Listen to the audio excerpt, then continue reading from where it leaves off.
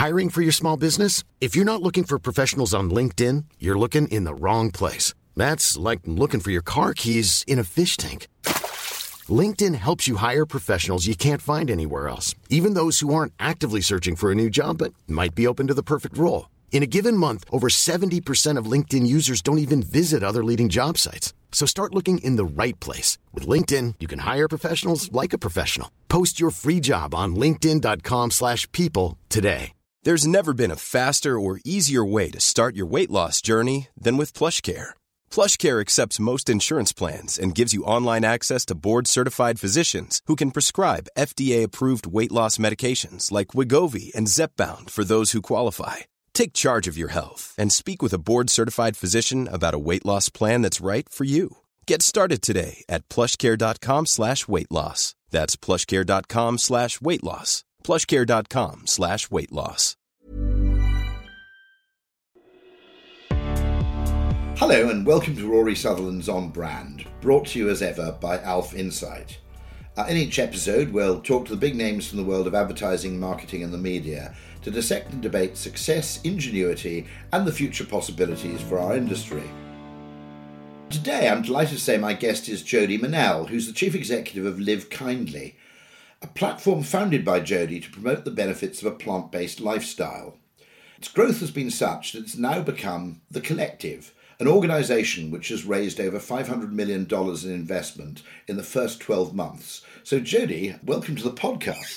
I have to ask by starting with this question. Did you ever predict, as presumably a vegan, I mean, for all I know, you might be a massive carnivore, but I'm assuming you are vegan. Then, did you ever predict this slightly strange thing where I had always assumed throughout my youth, when vegetarianism was far from unknown, but veganism was pretty niche, that you'd almost have a kind of reversal where, strangely, veganism almost became, if not more common, certainly more prominent and almost noisier as a lifestyle alternative than vegetarianism. You would expect it to be gradated, wouldn't you? You know, omnivore, vegetarian, vegan. And yet, strangely, the plant-based lifestyle has completely surged. Did you ever expect that 10 years ago, say, assuming you were a vegan then, as I said? I'm making a massive assumption. Well, about 7 years. I've been kind of on and off vegetarian, plant-based, flexitarian for most of my life, but like fully, no animal products for about the last 7 years. And you're right in terms of noisiness. We're a very noisy group. I think that, typically the vegan community, if you want to put it that way, has had kind of negative connotations in terms of the activism and, how aggressive they can be in terms of their approach of things. But yeah, I mean, if you were to ask me 10 years ago, no, I definitely wouldn't have. And it was much more of a niche even when I started Live Kindly 4.5 years ago. So as much as I wanted it to happen and willed it to happen, it wasn't something that I would have expected, no.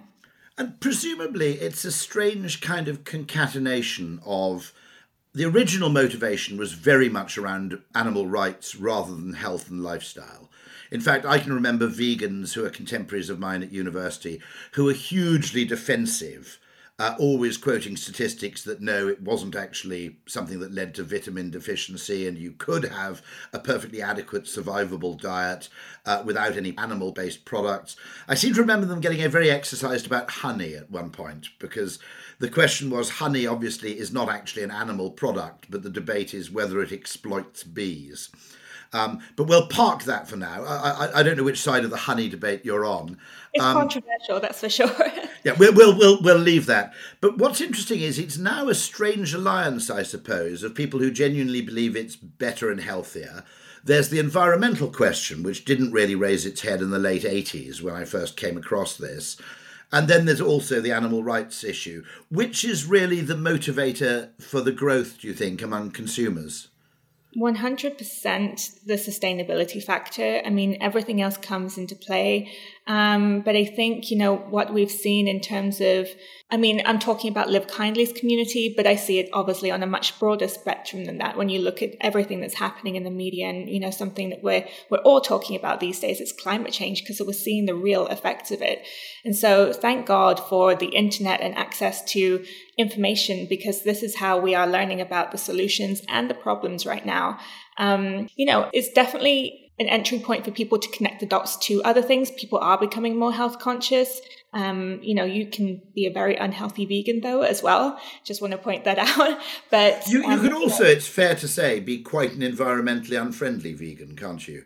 In that certain plant-based products actually have quite a bad either footprint or consume huge amounts of water, for example, in proportion to the actual protein mass that results.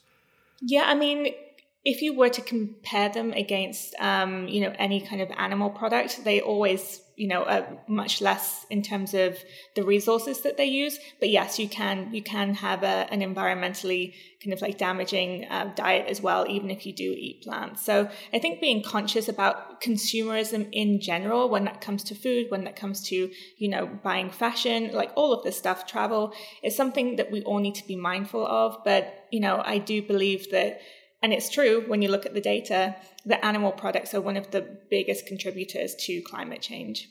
It's interesting. Obviously, I've got to slightly stand up. I'm descended from generations of Welsh sheep farmers, so I have to occasionally push back. But I'm generally sympathetic.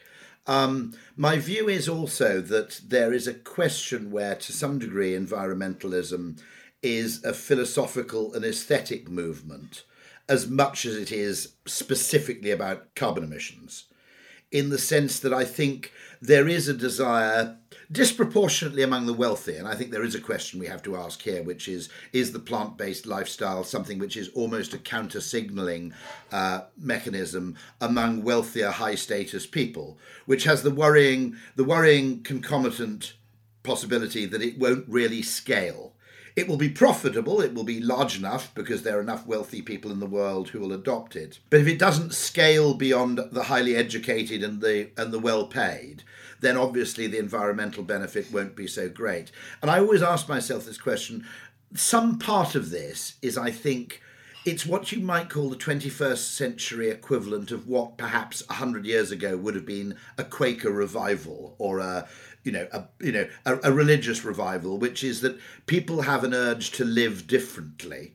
They feel that there's something unnatural about the volume and pace of consumption, which maybe isn't really contributing to happiness very much, above a certain threshold. Now, I'm very, very clear about the threshold, by the way. When I talk about this, I'm making it absolutely clear that I don't want to prevent people in India from having a moped. Okay, I'm emphatically not talking about that. But there probably is a sense among the wealthier proportion of society that levels of consumption have become a little bit zero-sum, and therefore these movements are a way in which you can set yourself clear line in the sand rules which just limit your consumption to those things which kind of matter.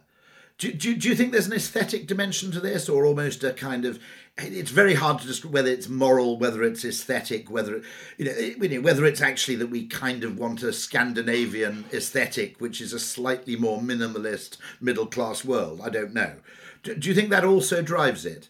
I definitely think it plays into it. It's such a complex issue, and you really need to think about it from so many different angles and different factors that come into play because, and to speak about what Live Kindly is trying to do, we're coming at this from a very inclusive approach. We need to kind of understand that we definitely don't live in a vegan or plant-based or sustainable world right now. And so there are changes that need to be made. But in terms of accessibility, in terms of like the culture of, elitism around minimalism and, exactly what you were just talking about, that all of this does come into play. And, some of our goals and our mission in the content that we're creating is to help people, no matter what point of their journey they are on, to live a little bit more sustainably in a way that is sustainable for them and enjoyable for them. It's not about restriction, and it's not about, flexing or anything like that. It's not about showing, how good you are. It's about doing better for yourself, for the planet, for the animals in the way that you can. And, we have to think about it from so many different angles. There are people with very low income that can't afford to live this way because they live in kind of food deserts and they don't have access to, even fresh produce, let alone kind of vegan alternatives. The price point for a lot of vegan alternative products is, way too high for a lot of people. So, even going back to basics and living off of rice and beans and potatoes and pasta, like there's that option, but, it's not always doable for everyone. And you kind of need to weigh up, what do you want to kind of sacrifice in order to give yourself a better life? And what do you feel that you can do to contribute to the rest of the society and the rest of the community and the world itself? So yeah, it's a complex issue. We don't have the answer for everything. All we know is that we need to make some improvements here and drive the world to a better place. I mean, in some ways, quite a lot of trends seem to be on your side anyway, and that a very large part of the decline in meat consumption is not driven by people becoming vegetarian or vegan strictly. It's simply because convenience foods, a classic example would be a pepperoni pizza, contain a diet which has, although it contains meat, contains a much lower proportion of it. And of course, at the cheap end of the market, meat is expensive, whereas, bluntly put, carbs are cheap. Carbs have a longer shelf life than meat. There are huge sort of distributional advantages to having those sort of long shelf life products. So we see, I think, a general decline in meat consumption pretty much across the board in the developed world, not always driven by actually an act of will, but sometimes driven by convenience. At the same time, I think there's something really interesting about, for example, the brand Beyond Meat, in the sense that what was so interesting about the choice of those two words is that it wasn't suggesting self-sacrifice or hair-shirtedness or compromise. It was actually suggesting that here was a plant-based product which was kind of meatier than meat itself.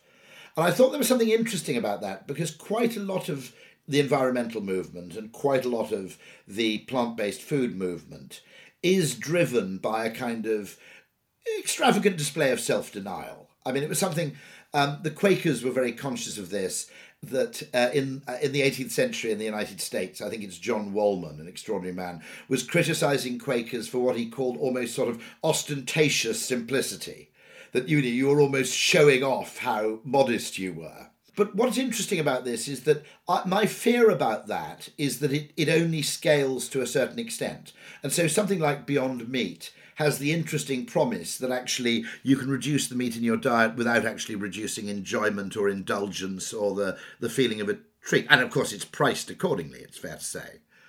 Is that part of your collective, by the way? I mean, you're creating this global network. How far does it extend? I'm really intrigued. Yeah, so it's not part of the collective. So the collective is our parent company. Live Kindly got acquired just over a year ago. So the collective, just for everyone listening, owns a portfolio of plant-based food brands for meat alternatives, from anything from like chicken to beef alternatives. And Live Kindly, my company, is the media kind of arm, and we remain kind of like journalistically independent. And we really talk about the whole movement, not only with plant-based, but sustainability in general. So just to clarify there, but in terms of Beyond Meat, they are not part of the collective's portfolio, but they are part of Blue Horizon's portfolio. I believe that they were a very early investor, and Blue Horizon owns the collective. So yeah, just a bit tricky to kind of grasp that, but yeah, definitely, we're involved in this overall space in many different plant-based products. And what Beyond Meat has done is phenomenal. The thing is, people don't necessarily give up meat because they don't like the taste. It's for other reasons. And whether it is for health improvement, whether it is because they care about animal welfare, or if it is for sustainability reasons, people don't just one day wake up and think, oh, I hate the taste of this after enjoying it for 10 years. They make conscious decisions to change their diet for many, many other reasons. And, from our standpoint as, a media and lifestyle brand, we also want to come at this, without judgment. We are not here to speak to vegans or here to preach to people and tell them what to do. We're coming at this without judgment at all, because to your point, the people that are driving the most impact and the most change here are the flexitarians, the ones that are maybe giving up 1 or 2 meals a week, and removing meat from their diet or dairy. And so we really want to be as inclusive and broad as possible and say, look, you can make a difference. You don't need to go full vegan. I might be, but you don't need to. What you can do is make a significant impact just by being a little bit more conscious with what you do consume. It's an interesting point, because you're absolutely right in saying that flexitarians are your friend to a great extent, in that most people will, not everybody, some people, my daughter who's vegetarian, she made the decision when she was, I think, about 8, but it was more or less an overnight decision to stop eating meat. But many, many people make the journey gradually. There's a statistic I once heard that if the United States reduced its level of meat consumption to that of the UK per capita, it would make more difference than if the entire UK went purely vegetarian in terms of animal lives lost. Oh, that's shocking. Which is kind of interesting, because the UK has, I suppose, it's probably been a slightly lower meat culture for some time, I think. And the US, of course, is unusually high, isn't it? Particularly in beef consumption is particularly high. Right. But I think it's very interesting. So you're deliberately stepping away from what you might call the sort of absolutist or preacher part of the message, and you're simply positioning it as a choice, not necessarily an absolutely moral imperative, simply because, okay, there's what's right and true, and there's what's effective at persuading people. And as I know from working in advertising for 30 years, the absolute factual truth and what is motivating are not necessarily one and the same. So how does your media brand work? It's mostly digital, presumably, is it? Or are you thinking of going into conventional media forms? Traditional, I should say. Yeah, so we're fully digital right now. We've been operating for 4.5 years, and I definitely think of Live Kindly as a movement and a brand in itself, not just media. I mean, currently as we operate, we're very much digital media, but we have huge plans for the future to expand outside of that. We have a very strong, loyal community that's continuing to grow, highly engaged, and definitely, a good mix of flexitarians and vegans and, people from all different kind of walks of life or, different cultures. And so we want to continue to expand that and nurture our community. And so we're kind of stepping out of just digital media and not into traditional media, but more into that experiential world. So, you can think of us doing lots of events and stuff next year. There are some big plans in the works, which I can't talk about too much right now. But yes, we kind of want to own the movement of kindness, because this is what we're all about. And, while we started in plant-based food, and that's definitely a core vertical with what we talk about, there's so much more to this than, we're talking about a whole lifestyle here. Yeah, so you could see this extending, without obviously giving away any trade secrets, you could see this extending to, for example, energy consumption, to low emission vehicles, more environmentally sustainable transport and so forth. It's not purely confined to diet, because the title's brilliantly flexible, isn't it? It allows you to brand stretch to quite a high degree. What do you find is the most effective way, or the most effective medium, for persuading people to at least attempt or experiment with a plant-based diet? Our approach in terms of the content that we produce is entirely non-judgmental. And so we just really like to go out there and put out the solutions. We remain entirely positive in everything we do. And that can be a difficult thing because, of course, the nature of climate change is not a positive subject to talk about. But when we're talking about plant-based food, when we're talking about innovation in technology within, transportation and travel and beauty and fashion, all of this stuff, there's so much innovation and so much happening in this space. We bring to light a lot of these stories that typically don't get spoken about quite so much. My mission at the very beginning when I first founded Live Kindly was I saw all of this stuff that you see, with the aggression and the judgmental nature that people typically associate with vegan activism. And I didn't want to do that. I didn't associate with it because I don't think that encourages sustainable change. And there's so much negativity out there online in media in general anyway. So I wanted to put something positive out there that could really help people feel that they could participate without, being nervous of being judged or criticized by, a community forcing them to be perfect or go vegan overnight. I don't subscribe to the whole label thing. I personally call myself vegan, but, in terms of the brand and Live Kindly, this is just something that is open for everyone to try something new, and hopefully they'll enjoy it. It's about, creating more accessibility and positivity around this way of life. It's very interesting because one of the things I find as a copywriter for 25 years, and I think much of the language of sustainability has been catastrophic, not least the word sustainability itself, which almost contains within it the implication of doing less of what you want to do, rather than it actually being an equally attractive alternative. And, I think it's perfectly possible to reshape consumption in the future. And I think we've seen actually a hint of this during lockdown, which is, the volume of business travel, for example. People have suddenly had an epiphany that quite a lot of it was probably symbolic or performative rather than strictly necessary. And I think it's perfectly possible for society, both individually and collectively, to reconsider what is important to a good life and to rethink it. And yet most of the language of, say, sustainability or Nestle, very interestingly, uses the word regeneration. And I think that's a positive. If you talk about, for example, rewilding, it actually implies a quality of life benefit to what you're doing.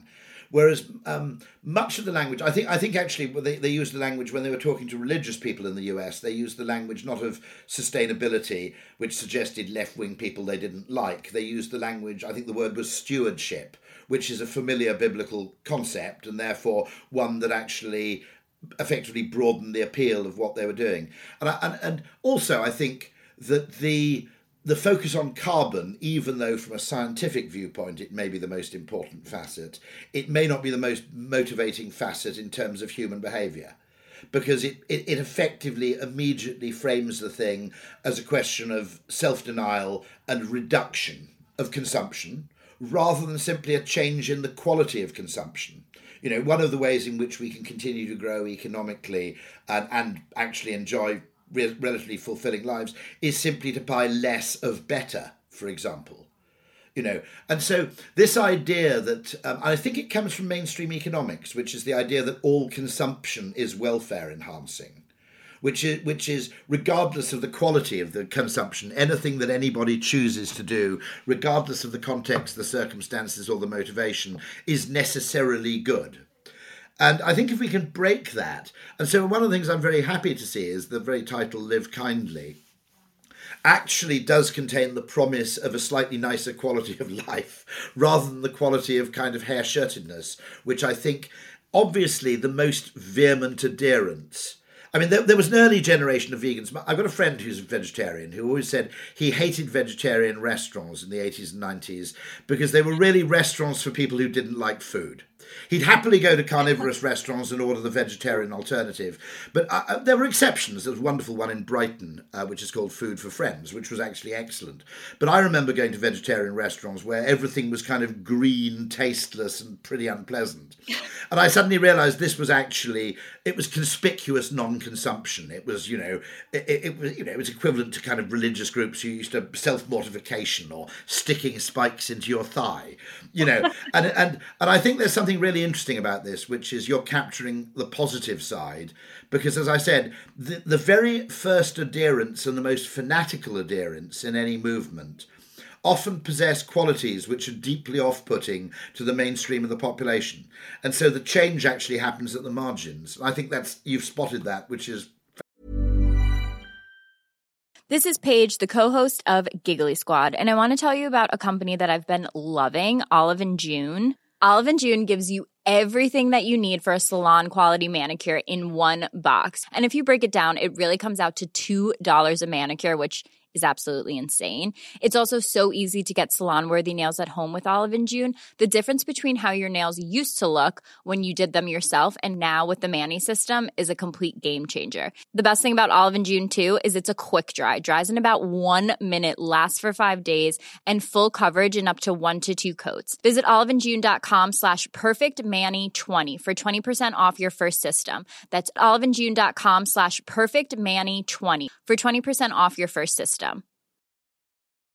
Ready to pop the question? The jewelers at BlueNile.com have got sparkle down to a science with beautiful lab-grown diamonds worthy of your most brilliant moments. Their lab-grown diamonds are independently graded and guaranteed identical to natural diamonds, and they're ready to ship to your door. Go to BlueNile.com and use promo code LISTEN to get $50 off your purchase of $500 or more. That's code LISTEN at BlueNile.com for $50 off. BlueNile.com, code LISTEN. There's never been a faster or easier way to start your weight loss journey than with PlushCare. PlushCare accepts most insurance plans and gives you online access to board-certified physicians who can prescribe FDA-approved weight loss medications like Wegovy and Zepbound for those who qualify. Take charge of your health and speak with a board-certified physician about a weight loss plan that's right for you. Get started today at plushcare.com/weight-loss. That's plushcare.com/weight-loss. plushcare.com/weight-loss. Fantastic. What do you see as the future of consumption, both in foodstuffs and everything else, for the next 5, 10, 15 years? Do you see this trend continuing, stalling? Do you hold out hopes for insect food, which I think is kind of debatable, but is worth considering? What excites you about the next 5 to 10 years? Firstly, thank God that vegan food has come a long way since you were going to vegetarian restaurants. I mean, my recent trip to London earlier this year, I mean, you have so many incredible vegan options in the UK. And I don't live there anymore, but... Just one tip, don't go to Paris. Don't go to France. But the UK is very good for vegetarian food. That's right. But yeah, in terms of the future of food, I mean, it's hard to say. I don't think we're at the point where we need to look at insects for protein. I really don't believe that. But yeah, I mean, look, we're looking at solutions, obviously, and we're exploring many paths from plant-based to cultured meat to, I mean, I'm sure that everyone has seen the huge rise in dairy alternatives. I think we'll see that obviously within the kind of like animal protein, plant-based meat sector as well. You go and look at any kind of refrigerator in any grocery store now, and probably like 2/3 of it has a ton of plant-based options.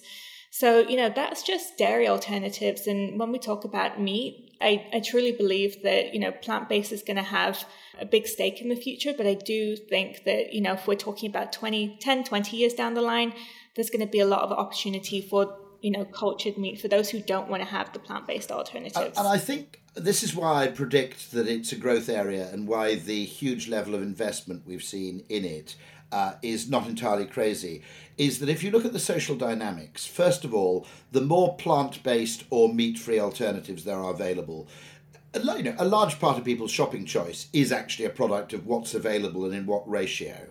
Then you also have minority rule, where at some point in the UK, I can't quite date it, and it will obviously vary by region, by demography, but at some point in the UK, it was unacceptable to provide food without a vegetarian alternative. Okay, so there had to be a vegetarian alternative. Now, what the vegans have done is very interesting, because there has to be a vegan alternative as well, which tends to mean that your typical restaurant or your typical catered event or your typical dinner party, if it contains a vegan option and a vegetarian option on the menu, well, already, let's assume puddings tended to be meat-free anyway, okay? First courses were more likely to be meat-free, but it means of the available entrees, as you call them in the United States, and we don't, but anyway, of the available entrees, at least 2 will be meat-free. There'll be a vegetarian one and a vegan one. And suddenly the ratio of meat-based to meat-free has shifted from 100 to 0 to something like, it's 60-40. And that in itself, just allowing for human preference without people making a conscious decision, will fundamentally change the way in which people eat. Because, 100 years ago, not to eat meat was to mark yourself out as a crank. And effectively, it meant you more or less had to dine alone. or go to extremely weird restaurants. And that's completely changed. And likewise, when it comes to the supermarket shelves, even fairly mainstream grocery retailers, I imagine Walmart has, and so forth, has fairly extensive ranges of meat alternatives and dairy alternatives. And just by the law of averages, this will actually have a significant effect. Yeah, that's a really interesting point. And there have been studies that have been done as well, in terms of, how people, from a psychology standpoint, like how people, when they read menus, how they choose things if they are labeled as vegan, or if they have a separate vegan menu, they're actually more likely to choose, talking about meat eaters or flexitarians, are more likely to choose the vegetarian or plant-based option if it's not on a separate menu, if it's just, in with the rest of the food, and it's not kind of called out and singled out as something completely different. On top of that, in terms of trends and everything, you think about if you're going out to a restaurant with a group of people and one of them is vegan, who is going to choose the restaurant? The vegan needs to eat something, so the vegan is going to be the one that chooses for it. So you really, if you're in the restaurant business, you really need to offer more vegan options. A kind of prediction: unless you're very, very good, the steakhouse is long-term doomed. Because the chance that a party of 4 or 6 people won't contain one vegetarian becomes, more and more. Actually, this comes from the work of a French physicist called Serge Galan. It's called minority rule. And if you have a group where one person effectively can exercise a right of veto, which is, no, I won't go there because the vegetarian alternatives are rubbish or non-existent. And it's significant. We've seen KFC introducing vegan chicken, for example. And one important point there is that KFC, I think more than McDonald's, is actually a bit of it's a social food. It's less, McDonald's is a bit more individualistic. And it's a significant threat that if only one out of every party of 5 mates doesn't eat meat, and you're purely a meat-based restaurant, then you've got a problem. Right. So the other question is, in terms of the wider future, and I don't know the answer to this question. I haven't got a clue. All I'm doing is raising a possibility here. In about 1928, I think, John Maynard Keynes wrote this paper. It's a short paper of about 1,000 or 2,000 words called Economic Possibilities for Our Grandchildren. And he predicted that in the developed world, the efficiency of production and the general accumulation of wealth will be such that people will be happy effectively working about a 16-hour work week, 2 or 3 day work week, and they would take the rest of the gains as leisure. And then the 21st century effectively, the 20th century spent most of its time kind of proving him wrong, in that ever new wants and needs were suddenly invented and manufactured. But in most cases, I think they were genuine wants. I'm not going to disparage anyone for buying a dishwasher or a washing machine or a television, even though these were once considered luxuries. But I do ask this question, which is there a kind of Darwinian limit to human wants? By which I mean that we assume, with the 20th century as our guide, which was a period of disproportionate innovation, I'm not sure anybody will see as much change and innovation, meaningful innovation in their lifetime as my grandmother did. She was born in about 1900, died in about, 1990. I'm not sure anybody will see as much technological change meaningfully as that going forward. Now, the question I don't know the answer to is there a kind of ceiling to our evolved wants? Now, some people would argue, well, status wants are, unfortunately, they're relative, not absolute, so you can never really satisfy them. But is there a movement among certain people who go, well, look, as status seeking becomes ever more ridiculous, in other words, if one-upmanship becomes kind of absurd and comical, okay, then there will be a significant number of people who will kind of follow that. I think it's a Danish or Swedish idea of lagom, which is actually, no. There is a certain sufficiency of material goods and energy consumption for a high quality life beyond which the improvements are kind of trivial. So, it's a question, obviously, of some relevance to the advertising industry, which might have spent quite a lot of the 20th century helping nudge those wants along. What do you think? Okay, you're in California, which is a disproportionate and, it's something of an outlier. But do you see something like that in California where, for example, everybody has a Tesla, whereas 20, 30, 40 years earlier, rich people would have had blinged up automobiles of some kind.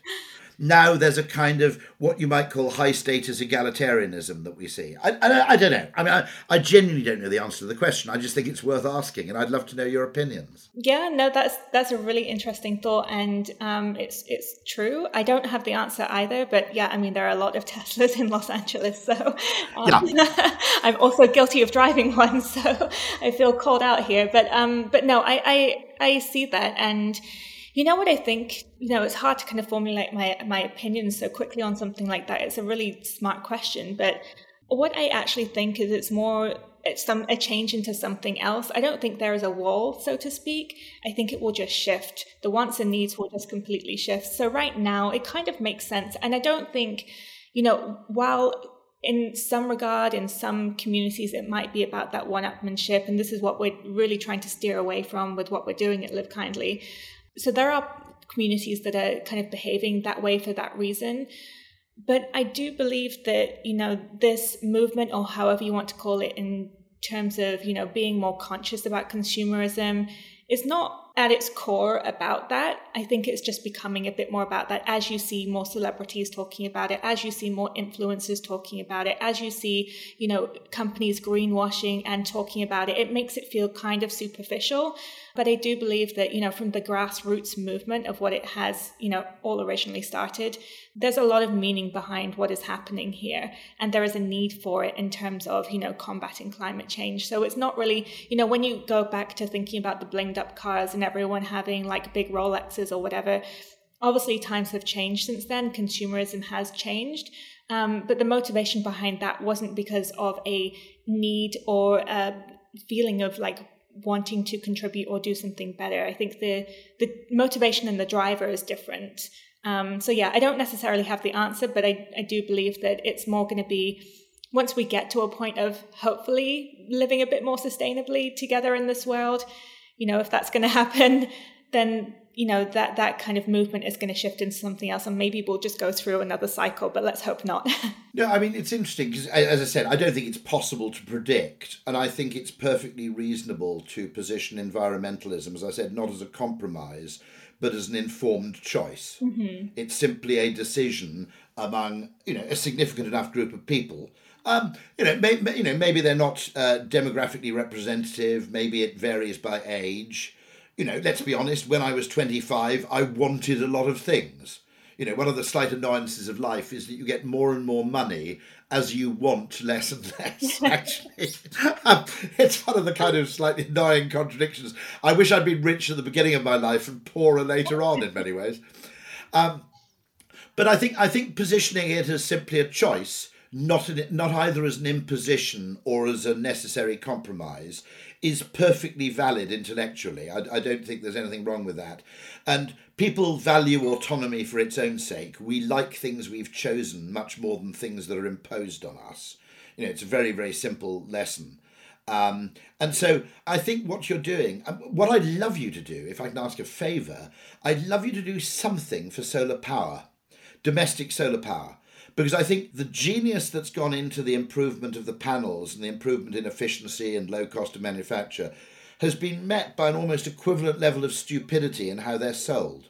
Because, the assumption is I have to go and spend $30,000 to fix something irremovably from my own roof in a one-off decision with a small chance, but nonetheless a measurable chance of total catastrophe, whether it be structural or the local power provider won't credit me for the energy I put into the grid, or it's not compatible with my electric car. So, the whole system, I end up spending $30,000 for, what is really a white elephant on my roof. And if you could give some attention to promoting this and finding ways in which it can be sold to people in a more modular fashion, so they can try it at a smaller scale and then expand over time.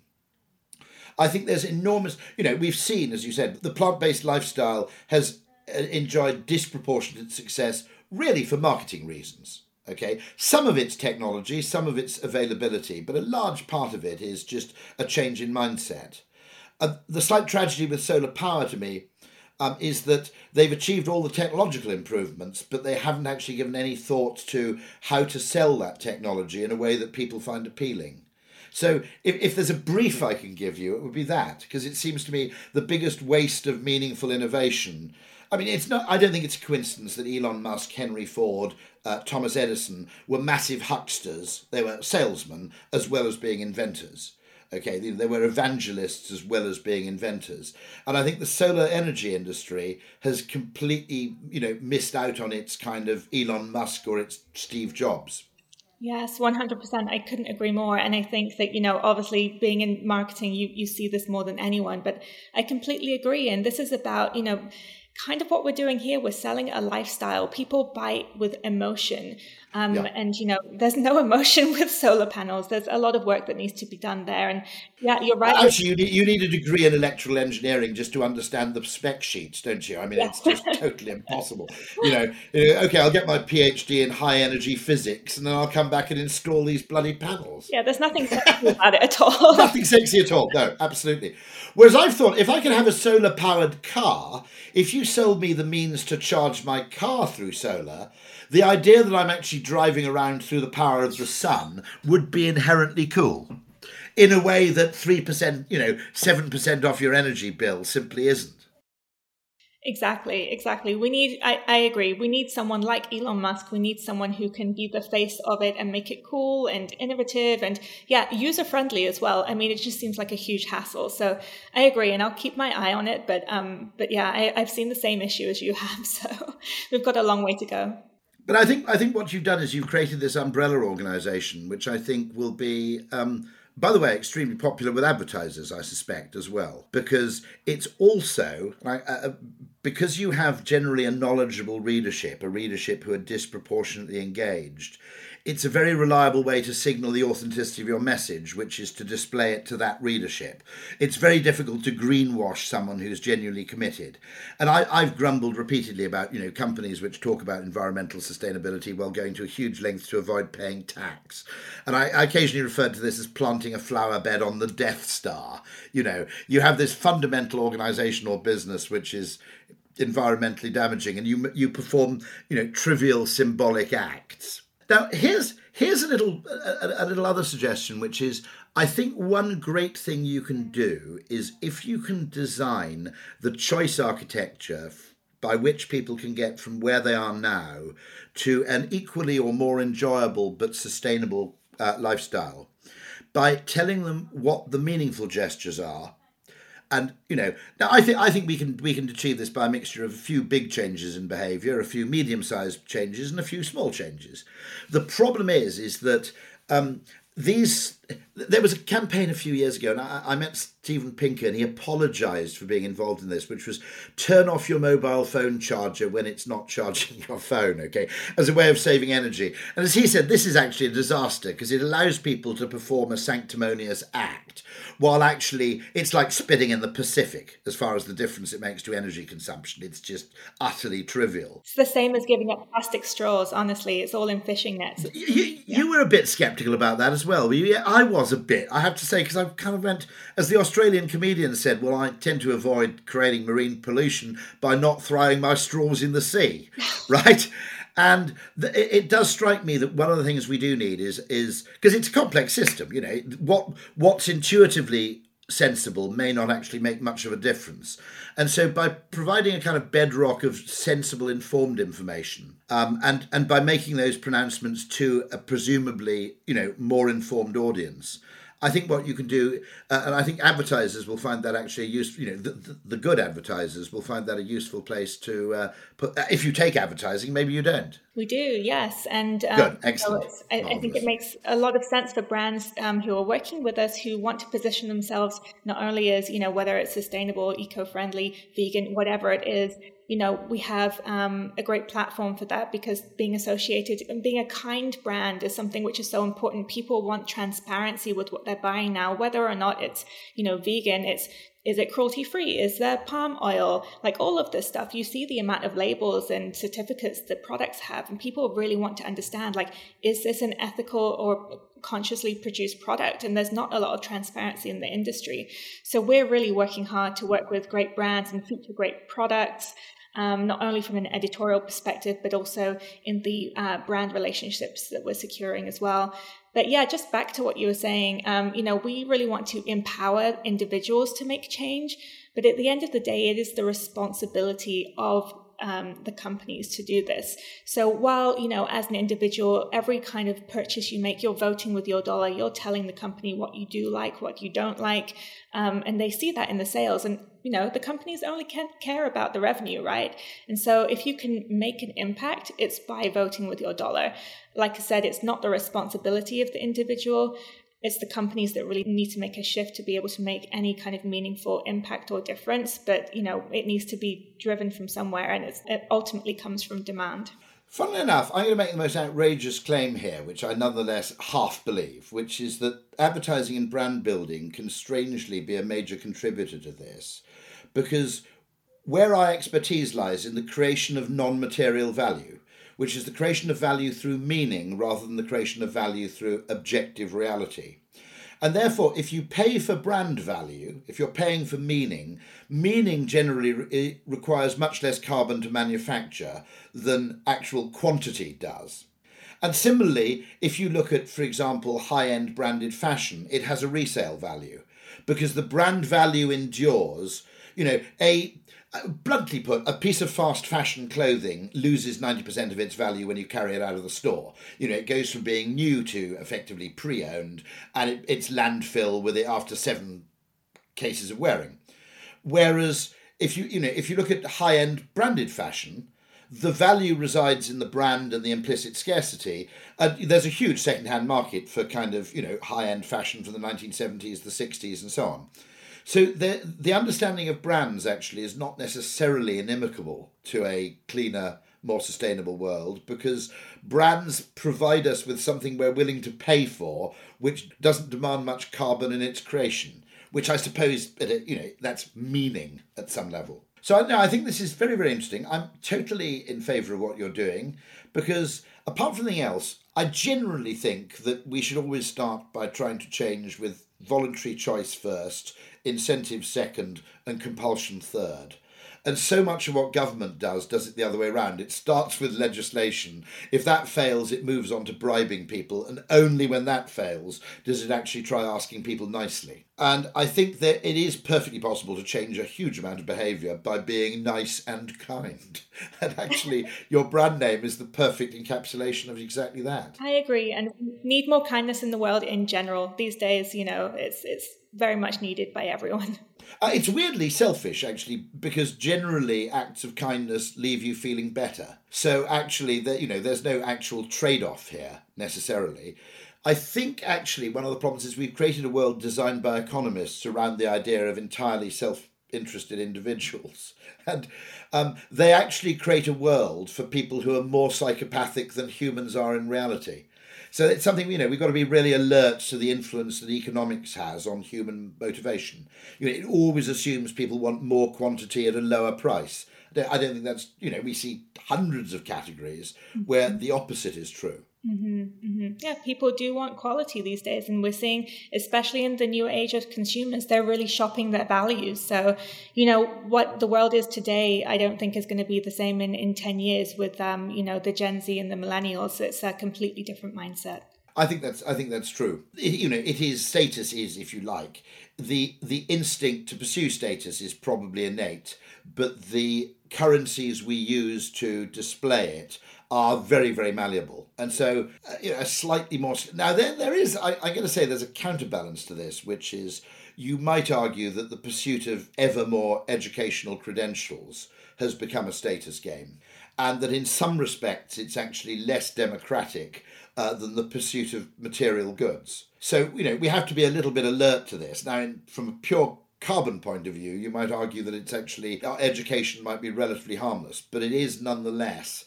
I think we can say that actually your degree or your MPhil or whatever it is, your post-degree qualification is the Chevrolet Corvette of the of the 2020s. And so, it pays us to be actually very open-minded about why people are doing things and what for. And generally, zero-sum games are not a great use of human time and effort. Yep, I agree.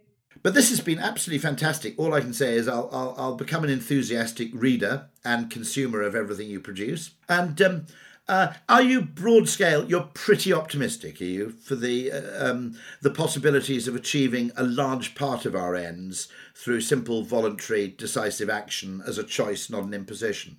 Yeah, I fully believe in it. And, I think that it's the only sustainable way to maintain that. When people feel empowered and they feel they've owned their own decisions, this is the marker for sustainable change and long-term change. So, yes, and I would never want to be responsible for forcing someone to do anything, against their will. So, this is why I'm doing what I'm doing. I've got a final challenge for you, which is I think you should campaign for the United States to have 4 weeks of mandatory paid vacation. I agree. I haven't had one for years. No, it will actually, part of my point is that generally the ratio of money spent on goods versus experiences, I think, is skewed by the lack of leisure. Henry Ford spotted this. Now, okay, his purpose was to sell cars, but I think you could meaningfully change consumption and improve the level of consumption and the intelligence of consumption if people had a bit more leisure, because the focus on goods would shift to a focus on, lived experience. So that's an oblique way for you to pursue your goal, but it's a brave person who'll take that one on. Yes, I'm going to do it. I'm working on it. And more kettles. The Americans need more kettles. Yeah, I agree. No microwaving tea. But apart from that, you're doing pretty well, I have to say. Well, thank you enormously for that. Thank you, Rory. That's all for this episode of On Brand. The podcast is brought to you by Alf Insight, and for more information on powering your business growth, just visit their website at alfinsight.com. That's alfinsight.com. The series is produced and edited by Ultimate Sound and Vision, and a great job they do of it, I have to say, every time. And to make sure you receive the next episode, please do subscribe, and for purposes of some algorithm or other, if you've enjoyed what you've heard, then do give us a like. So thank you for listening, and here's to next time.